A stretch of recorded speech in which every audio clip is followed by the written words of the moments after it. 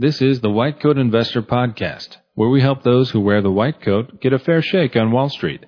We've been helping doctors and other high-income professionals stop doing dumb things with their money since 2011. Here's your host, Dr. Jim Dahle. This is White Coat Investor, podcast number 206, The 10 Commandments of the White Coat Investor. If you're new to the podcast, let me tell you a little bit about it. This podcast is for high earners. Most listeners are physicians and dentists or their trainees, but there are lots of tech people, attorneys, pharmacists, other healthcare professionals, entrepreneurs, executives, and small business owners who also listen. The only thing most of these people have in common is that they're in the upper tax brackets. Now, let's be honest, 95% of personal finance and investing is the same for everybody. But that 5% is different for those of us in the upper tax brackets. And that's a lot of what we focus on here at the White Coat Investor. These people generally do not have an income problem, but often they don't have much wealth. They may even have a negative net worth with massive student loans. We help them navigate our increasingly complicated financial world and eliminate financial worry from their lives. We call BS on Wall Street and Main Street financial shenanigans and help you to get a fair shake on Wall Street. About half of our podcasts are interviews with selected guests, and the other half are driven entirely by listeners. This show is about you and your questions. There's a new episode released every Thursday. We also started a new podcast this winter that shows up in the same feed called Milestones to Millionaire. In this much shorter podcast, which is released each Monday morning, we feature listeners who have become millionaires, who've paid off their student loans, received public service loan forgiveness, or become financially independent, or some other milestone. We celebrate with them and use their experience to inspire their peers and colleagues to do the same. You'll find the show notes for these podcasts show up on the blog at www.whitecoatinvestor.com, along with all of our other resources. Today, we're going to talk a little bit about the 10 Commandments of the White Coat Investor. And of course, these are not quite as good as those that were given to Moses, but I think that you will find them useful in your life.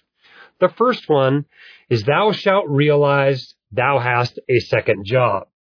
Most doctors and other high-income professionals aren't going to have any sort of a pension. So if you want to retire on more than Social Security, and I assure you that you want to retire on more than Social Security, you're going to need to have some sort of a retirement plan. You are a pension fund manager in our 401k world. If you don't manage it, nobody else is going to. Now, you can hire help. You can hire consultants, let's call them advisors, but at the end of the day, you are responsible for your own retirement, for your own financial independence. This is a second job. In addition to whatever your main gig is, which I thank you for, don't get me wrong, I'm very appreciative that you do your main job because it's likely a very important one to our society and required a lot of sacrifice for you to do it. But you've got a second one. You've got to take care of your personal finances. All right, commandment number 2. Thou shalt do continuing financial education. Everybody, no matter whether they choose to rely on a financial advisor or not, needs to do some initial financial education. That means reading 3 or 4 good financial books and maybe taking an online course, something like that. But you've got to become financially literate and get a written financial plan in place. That's your initial financial education. And after that, you've got to keep up with it. Now, I think the minimum to do that is to follow a good blog. Obviously, I'm partial to my own. And to read a good financial book once a year. That's probably the minimum that it takes to do what I call continuing financial education. Now, there's obviously courses and conferences and lots of other stuff you can do to keep up, but that's the minimum. Number 3, thou shalt save 20% of your income for retirement beginning the day you leave your training. Many companies and municipalities have underfunded their pension plans. The reason why is that they have an unrealistic expectation of ridiculously high future investment returns. And of course they like to spend money on other stuff as well. Well, as individuals, we're not really any different. The personal pension plans of most Americans are also dramatically underfunded. And the reason why is we don't put enough money toward it. The average American probably needs to be putting 15% of their gross income each year toward retirement. Other savings goals are above and beyond that. College, a house down payment, a Tesla, whatever you want to buy, is in addition to that. However, for a high-income professional like a doctor who gets a late start, pays more in taxes, doesn't have as much of their income replaced by Social Security, you really need to bump that up to about 20% of gross. That's the minimum. That's if you want to retire at a normal retirement age. If you want to retire earlier, it's going to have to be a higher number. So the commandment is 20%. All right, number 4. Commandment number 4. Thou shalt insure against catastrophe. I'm amazed. People get insurance completely wrong sometimes. They insure against all these little tiny things that are unlikely to happen, and they don't insure against the true financial catastrophes in their lives. Now, let me tell you what the true financial catastrophes are. For most of us, disability is a true financial catastrophe. Most of our value, economically speaking, is our ability to turn money or turn our time into money at a very high rate. We have a specialized set of knowledge or skills, and we need to protect that. And the way you do that is disability insurance. Typically, own occupation, specially specific disability insurance. Make sure you get some. Okay. Other financial catastrophes. If anybody else relies on that income besides you, you need some term life insurance, and a lot of it. A 7-figure amount is what you ought to be buying. Liability is a big deal as well. That can be a financial catastrophe. I'm talking about professional liability, malpractice insurance for a physician or dentist, but also personal liability. The liability that comes with your auto policy, your homeowner's policy, and you should probably stack a 7-figure umbrella policy on top of that. Okay. Accident or illness can be a financial catastrophe as well. You'd be amazed how quickly I can spend money in the emergency department on you after you have a car wreck. I can spend $10,000 in about 10 seconds. And if you end up in the ICU, it's probably going to be a 6-figure bill. That's a financial catastrophe. You need to insure against it. The way you do that is health insurance. Any other expensive property you have, like your home, should also have property insurance on it. If it burns to the ground, that's going to be a financial catastrophe. However, there are lots of things that aren't a financial catastrophe. If you have to bail on your vacation, that's not a financial catastrophe. You don't need to buy vacation insurance. Likewise, it's not a financial catastrophe if you drop your iPhone into the toilet, right? You don't need to buy insurance on all these little things in your lives. Home Depot makes a lot of money off selling you that insurance on the stuff you buy there. It's probably the biggest markup item they have in the store. But you really don't need insurance on your snowblower if you're making $10,000 or $20,000 or $30,000 a month. You can afford to go buy a new snowblower. You don't need to insure it. All right, commandment number 5. Thou shalt not mix insurance and investing. I don't know why, but almost every doctor I know has either been pitched a whole life insurance policy or has already bought one. And as a general rule, these sorts of products offer inferior insurance and inferior investments. It's just not a great combination. And most of the time, you're going to be better off separating them. Buy the insurance you need. I'm a big fan of insurance, but don't buy insurance that you don't need. Part of the issue with something like whole life insurance is it pays off no matter when you die, even if you die at age 92. But when you die at age 92, that's not a financial catastrophe. That's an expected event. You shouldn't need to insure against it. And so you're, in essence, buying insurance you don't need. And that's obviously very expensive. You can see these combined in all kinds of other products, annuities, index universal life. You can even buy, an annuity or life insurance policy primarily to get a long-term care rider. But most of the time, these complex products are products that are designed to be sold, not bought. They pay high commissions, and they are so complex that it's difficult for even someone well-versed in the financial world to understand exactly what's going on. I assure you that complexity does not favor the buyer. It favors the seller. Okay, number 6, thou shalt favor a passive investing approach. A wise man, Michael LeBouf, once said, you should invest your time actively and your money passively. I think there's a lot of wisdom there. But the studies have shown pretty clearly that passively managed mutual funds, index mutual funds, over the long run, outperform actively managed mutual funds, especially after tax. And if these professional mutual fund managers can't beat the market, what makes you think that you can do it on your own by analyzing stocks, especially when your analysis generally consists of following along whatever is being put onto Reddit? By random people running pump and dump schemes. It just doesn't make sense. The truth of the matter is that you need to make your money primarily with your day job, carve a significant portion of it out, and invest it in a wise way, a way that is passive, that is likely to give you market returns over the long term with minimal expenses, minimal taxes, etc. Okay, number 7, thou shalt hire only competent advisors. There are two real problems we have out there with financial advice. The first one is that most financial advice is bad. Most of it is being given by people who are not actually any sort of fiduciary, highly trained professional financial advisors. They are not real financial advisors, despite being able to legally call themselves such. That's the biggest problem. There's just a lot of bad advice out there, and it's really product sales masquerading as financial advice. The other problem is that even good advice is often way too expensive. You don't want to overpay for good advice. The typical going rate for financial planning and investment management is a 4-figure amount per year. If you're paying more than $10,000 a year, you can almost surely get just as good or better advice for less money. It's still expensive stuff, though. So if you can learn how to do this yourself competently, you're going to save that money, and that, of course, compounds over time. So when you go to hire a competent advisor, you're looking for someone with high-level credentials, right? A CFP, a CFA, a CHFC, or if they're coming from the accounting world, a PFS, a personal financial specialist designation is what you want to see. You want to make sure the fees are reasonable. You want to make sure they have a fiduciary duty to you. You want to make sure they don't, for some bizarre reason, think their crystal ball isn't cloudy. If their plan for you relies on their ability to predict the future, that's probably not an advisor you want. And of course, you want an advisor that has a bias toward low-cost passive investments, because it's been shown quite clearly in the academic literature that those are the winning investments. All right, number 8, thou shalt minimize expenses and taxes. It's amazing how much lower your returns can be once you apply investment expenses and taxes. This is something you need to always be cognizant of. You need to understand what the fees are in your 401k and your Roth IRA and your taxable account, any sort of real estate deal you get into.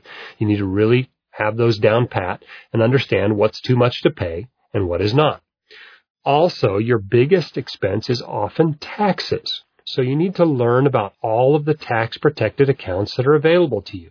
401ks, 403bs, 401as, 457bs, individual 401ks, SEP IRAs, simple IRAs, traditional IRAs, Roth IRAs, HSAs, 529s, ABLE accounts if you have a disabled kid, an education savings account. There are all these accounts out there available to you that allow you to reduce your tax bill now, to reduce the tax drag on your investments, and most of the time, facilitate your estate planning and asset protection at the same time. These are great ways to invest. Take advantage of them, know the rules, and for many of you, recognize that you can even have more than one 401k, and yes, if you fund it indirectly or through the back door, you can still use a Roth IRA. Okay, commandment number 9, thou shalt minimize debt and manage necessary debt well. I'm amazed how badly doctors do at managing debt. And I think part of it is because they get used to living on debt while they're in medical school for years. Then they carry this debt throughout a long residency of 3 to 7 years. And by that point, they're kind of debt numb. And so they really kind of need a wake-up call to get rid of that debt at a certain point. Well, let this be your wake-up call. If you've been carrying debt around thinking it's no big deal, you will be amazed how much more quickly you build wealth, how much more happy your life is, and what additional risks and career decisions you decide because you don't have to make a bunch of debt payments every month. I'm not saying you can't have debt for anything, but chances are good if you're like most of us here in America, you're carrying way too much debt and paying way too much for it. Credit cards aren't for credit. Okay, they're for convenience. If you're not paying them off at the end of every month, you've shown that you really can't be trusted with a credit card. Stop doing that. Buy your automobiles, RVs, boats, furniture, and vacations with cash. You can put it on a credit card, pay it off at the end of the month, but don't carry a balance on it. Try not to have a mortgage bigger than twice your annual income. Minimize your mortgage interest by putting 20% down, refinancing when rates drop, using a 15-year instead of a 30. Pay off your high-interest student loans. Consider paying off your low-interest student loans as well. A lot of times people are locking themselves into jobs they don't like just because they have student loan payments. Refinance those loans anytime you can get a lower rate, so long as you're not attempting to achieve some sort of government forgiveness program. All right, number 10, thou shalt protect thy assets, plan thy estate, and stay the course. And these typically come after getting your investment plan into place, but they're just as important. If you are abandoning your plan every time the market turns down or every time the market gets frothy, as it has been 2020 and 2021, you may, regret that. You need to get a plan that you can stick with through thick and thin. You need to also make sure that you've done the reasonable, easy, inexpensive things to protect your assets. Things like maxing out retirement accounts, titling your home and investment accounts as tenants by the entirety if you're married and your state allows that, and making sure that you're not just making these unforced errors when it comes to an asset protection plan. Make sure you have insurance in place. That is the first line of defense. Of course, you want to make sure you have a will, maybe a trust, but go through all your beneficiaries for your insurance policies and for all of your accounts and make sure they're the right beneficiaries. If you've gotten divorced in the last year or two, you probably need to change your beneficiaries. So make sure you pay attention to those details as well. All right, so those are the 10 commandments of the White Coat Investor. I hope you find that useful. On most of these episodes, we also go through a few reader questions. We have them leave those on our SpeakPipe, and it's a chance for them to record their questions. We play them here on the podcast, and then I answer them. So let's take our first one. This one comes from Ricky off the SpeakPipe. He's asking about emerging markets investments. I was wondering if we could do a really deep dive into emerging markets and if that should be part of my asset allocation. For myself, I'm 100% equities. I really was able to tolerate the Corona bear and was 80-20 at that time and went to 100% equities because it didn't really faze me. I also added a 10% small cap value to my portfolio, but I'm also 65% total U.S. and also 25% total international. Among that total international, there's already 30% that is in emerging markets. I do want to boost my return as much as possible on a risk-adjusted basis. I'd like to boost as fast as possible too, or as long as possible, so my wife can actually maybe stop working. The emerging markets I know is less correlated to the rest of the international as well as the total U.S. Although, will that really decrease risk in terms of not just decreasing volatility, but actual what you're exposed to in emerging markets? I can tolerate volatility, so I don't really require the difference in correlation. I know that emerging markets has a small in value factor compared to other more developed markets. But also, it seems like you might be increasing risk. A lot of emerging markets mostly is China invested. There's also the inflation, deflation, confiscation risk of these governments, also currency risk.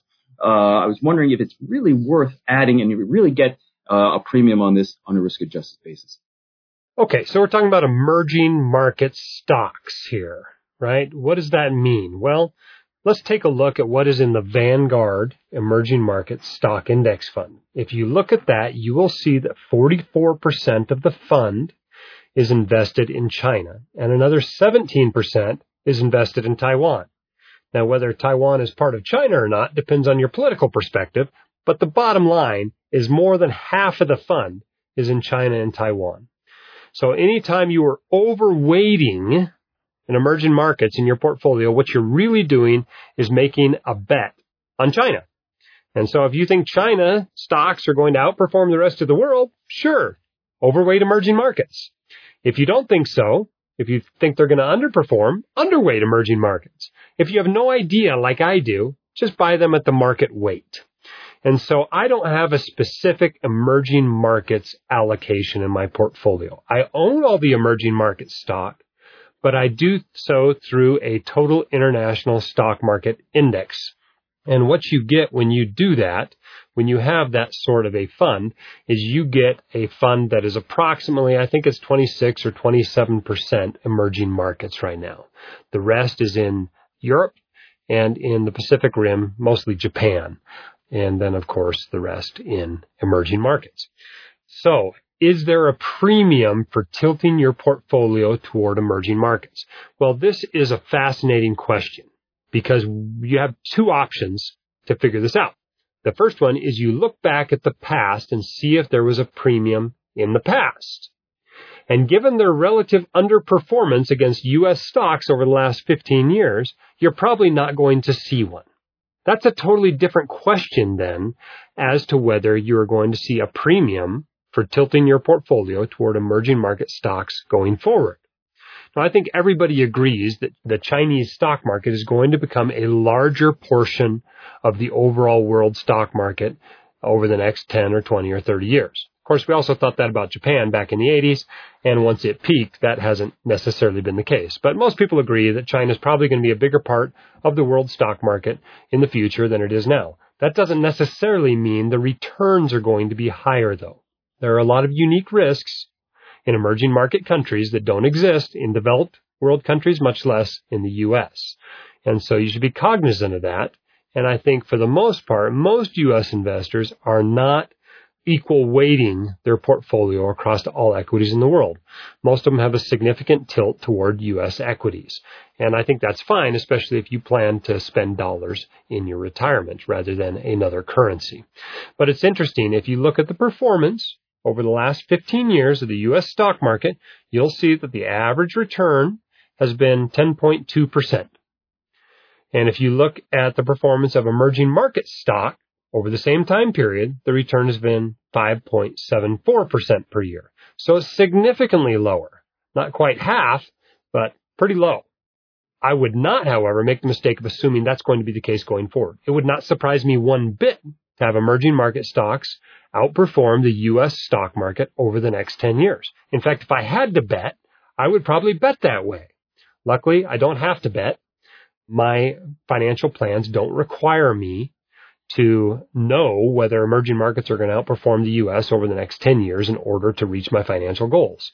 And I would encourage you to set up a financial plan such that you don't have to know that either. You talk about wanting to have your spouse stay home. The best way to get there reliably, as close to guaranteed as possible, is to stick with a reasonable investment plan and fund it like crazy.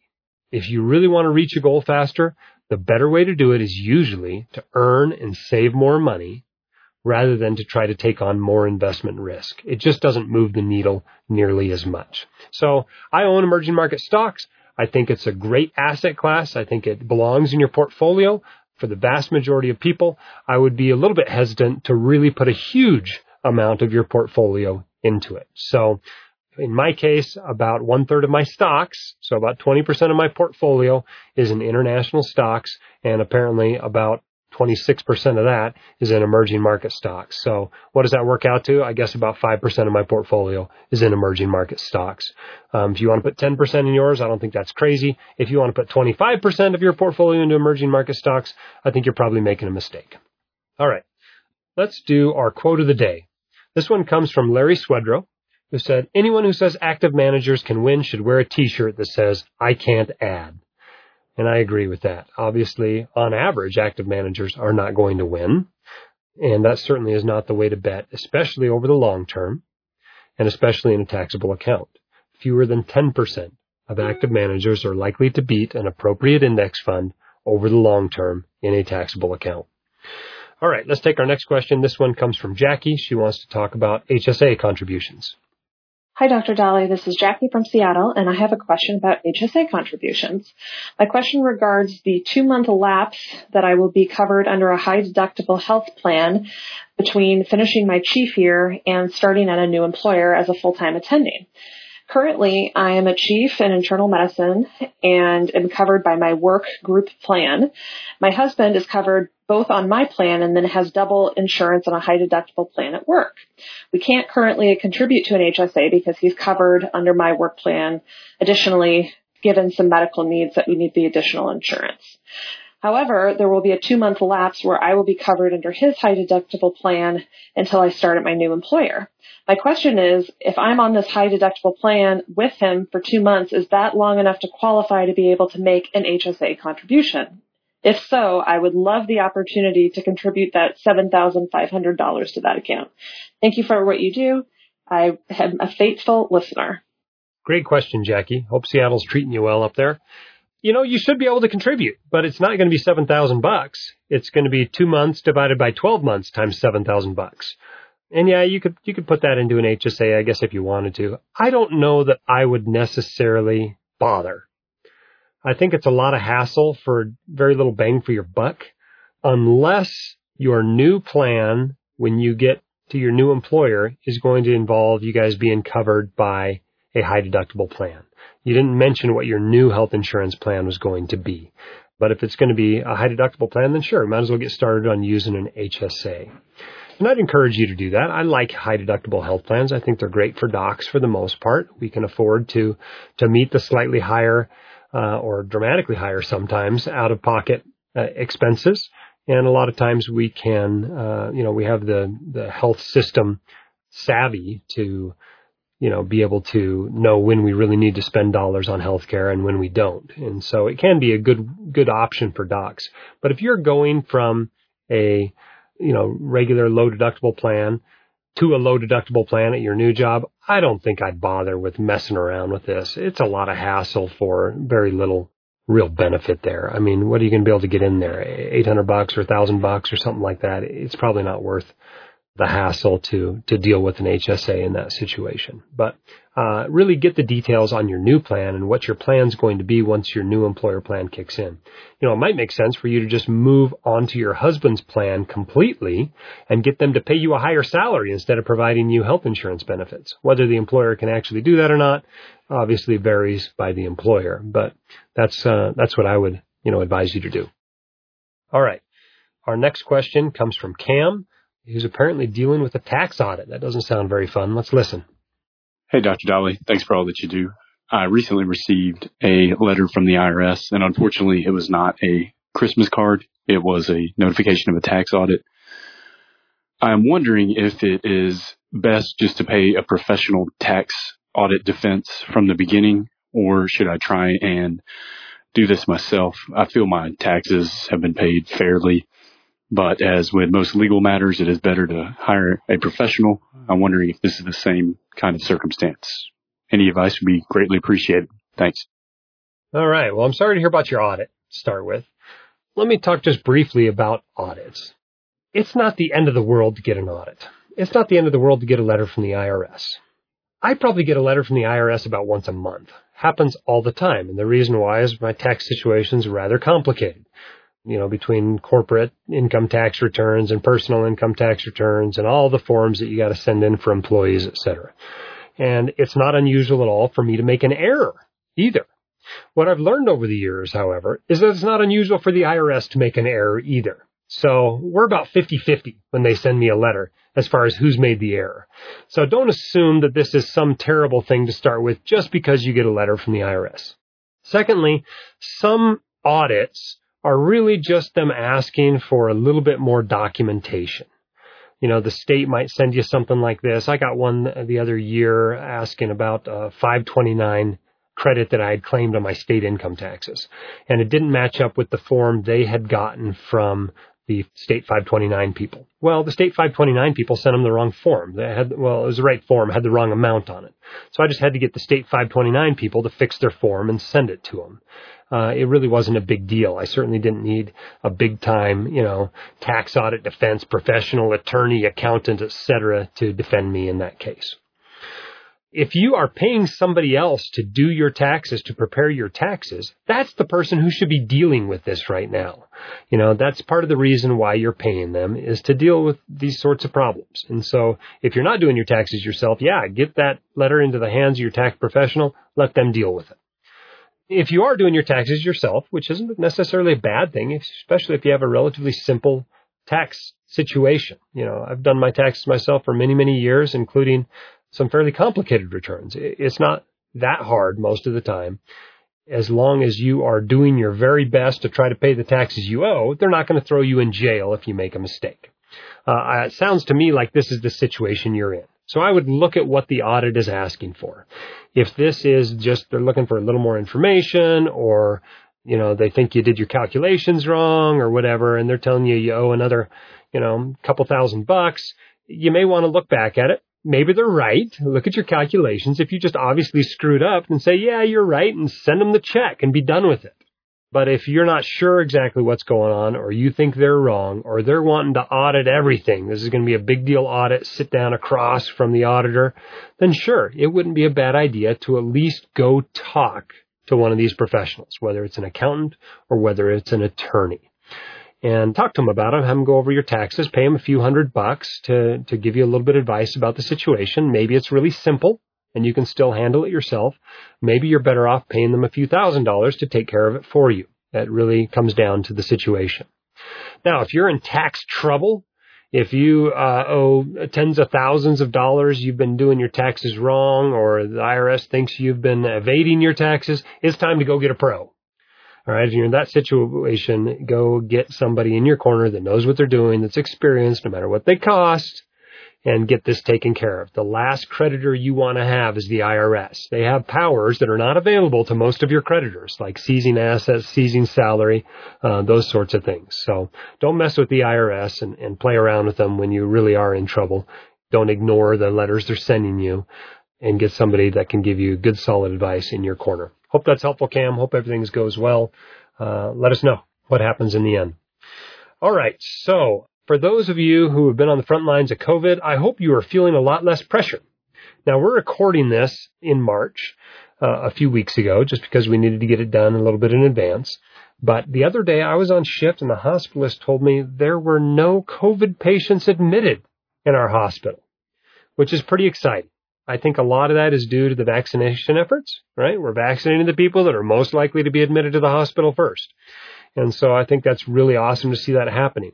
But just the case counts at this point are dropping rapidly in Utah. At the time we're recording this is actually late February we're recording this, we're down about 90% from our peak. And it looks like that sort of a thing is happening all across the nation. So I hope that trend is continued between the time we record this and when this podcast runs. But congratulations to those of you who have really put in a lot of time and effort to keep the rest of us safe and healthy during this pandemic. And thanks for what you do. I know it cost a lot of docs, a lot of business, a lot of money due to this pandemic. And it was a real sacrifice to go to work and worry about bringing home, a potentially fatal disease to your family every day. So thanks for what you do. All right, let's take our next question from Andy, who is thinking about investing in index funds, wants to talk about investing in index funds. Hi, Dr. Dolly. I currently max out my 401k every year and take advantage of the employer match. I also max out mine and my wife's backdoor Roth IRAs and my children's 529 accounts. I make around $250 a year, and I'd like to start investing in index funds. We already have an 8-month reserve account in place for emergencies in case any should arise. I want to be mindful of any tax implications from the gains in index funds. And could you advise on how to best prepare on paying taxes on any capital gains that I would receive at the end of the year from investing in index funds? I like to keep my payment to the tax man low, so every year I only get about $1,000 to $2,000 back from the IRS because I monitor my deductions very carefully. Thanks much for your advice regarding this matter. A lot of good questions there, Andy. Forgive me for reading between the lines. I tend to do this a lot. I get questions like yours, and the way the question is asked reveals a few things to me that I think we ought to clarify as part of the answer, right? I can just answer the question you asked, but I think I probably ought to also answer some of the questions maybe you should have asked. First, let's address something you mentioned about tax withholding.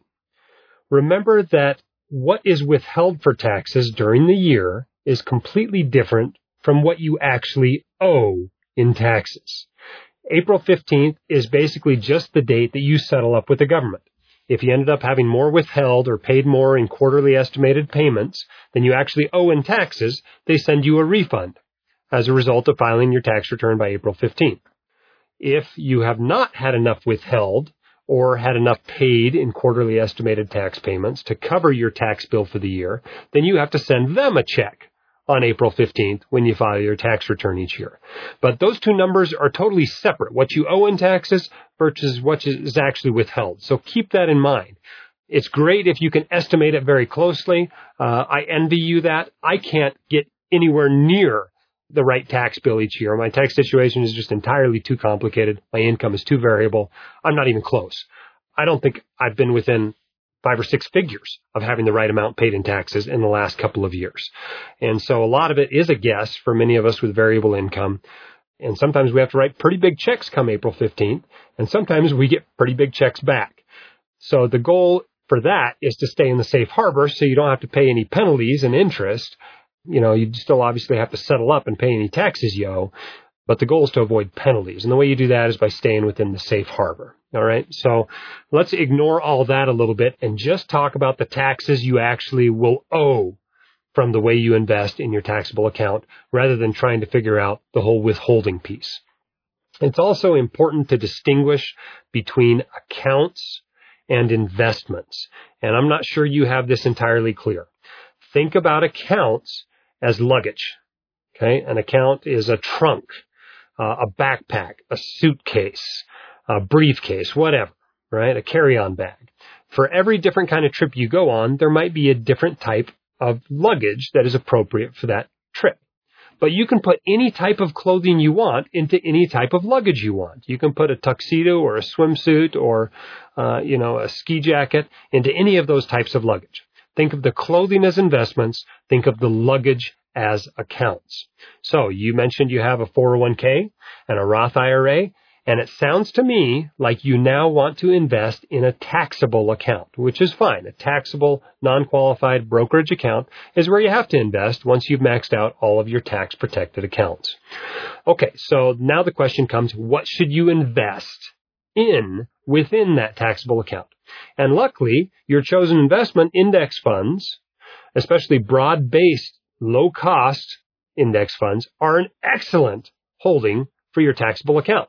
In fact, the vast majority of my taxable account is composed of index funds. So I think it's a great thing to put in a taxable account. And there's a few reasons why. The main one is that aside from being excellent investments, they are very tax efficient. For example, the Vanguard Total Stock Market Index Fund has not distributed capital gains since 2001. It's been 20 years and they haven't sent you any capital gains.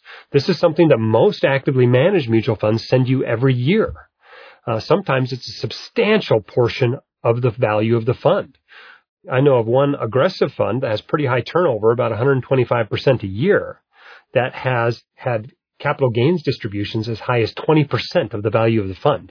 So if you got $100,000 invested in this fund, they might send you $20,000 in capital gains that you got to pay taxes on in a given year. That is not a good holding for a taxable account. On the other hand, the total stock market index fund only has turnover of about 5% a year. And so it distributes very few capital gains. The Vanguard index funds are also particularly tax efficient because they have an exchange-traded fund share class that allows them to flush some of the capital gains out of the fund instead of distributing them to the fund investors. So excellent investments, the Vanguard Total Stock Market Fund, the Vanguard Total International Stock Market Fund. In addition to those benefits that you get with the domestic fund, you also get a foreign tax credit with the international fund, which helps make up for the fact that its dividend yield is a little bit higher than the domestic fund. So really the only distributions, assuming you don't actually sell these funds, the only distributions you get are dividends that come each year. It's around 1.8 to 3% is what the dividend on these sorts of index funds are. They're qualified dividends almost entirely. And so you'll owe at your qualified dividend rates, 15%, 20%, 23.8%, if you count the Obamacare tax. But pretty tax efficient investments. Now you can make them even more tax efficient by avoiding ever selling those funds. Because when you sell them, obviously you're going to pay long-term capital gains. If you've held it for at least a year, you're going to pay long-term capital gains taxes on the sale of those investments. So you want to avoid doing that if you can. So there's a few ways you can avoid doing that. One, if you give to charity every year, instead of giving cash, you can give these appreciated shares of investments. You get the full deduction for the full value of the contributed shares. You don't pay any capital gains taxes on the gains, neither does the charity. It's really a great deal. And you can turn around the next day and buy those shares right back. There's no wash sale rule when it comes to donating shares to charity. So that's one way you can avoid selling them. The other way you can do it is by dying. If you die, your heirs get a step up in basis at death. And again, nobody pays the capital gains taxes on those investments.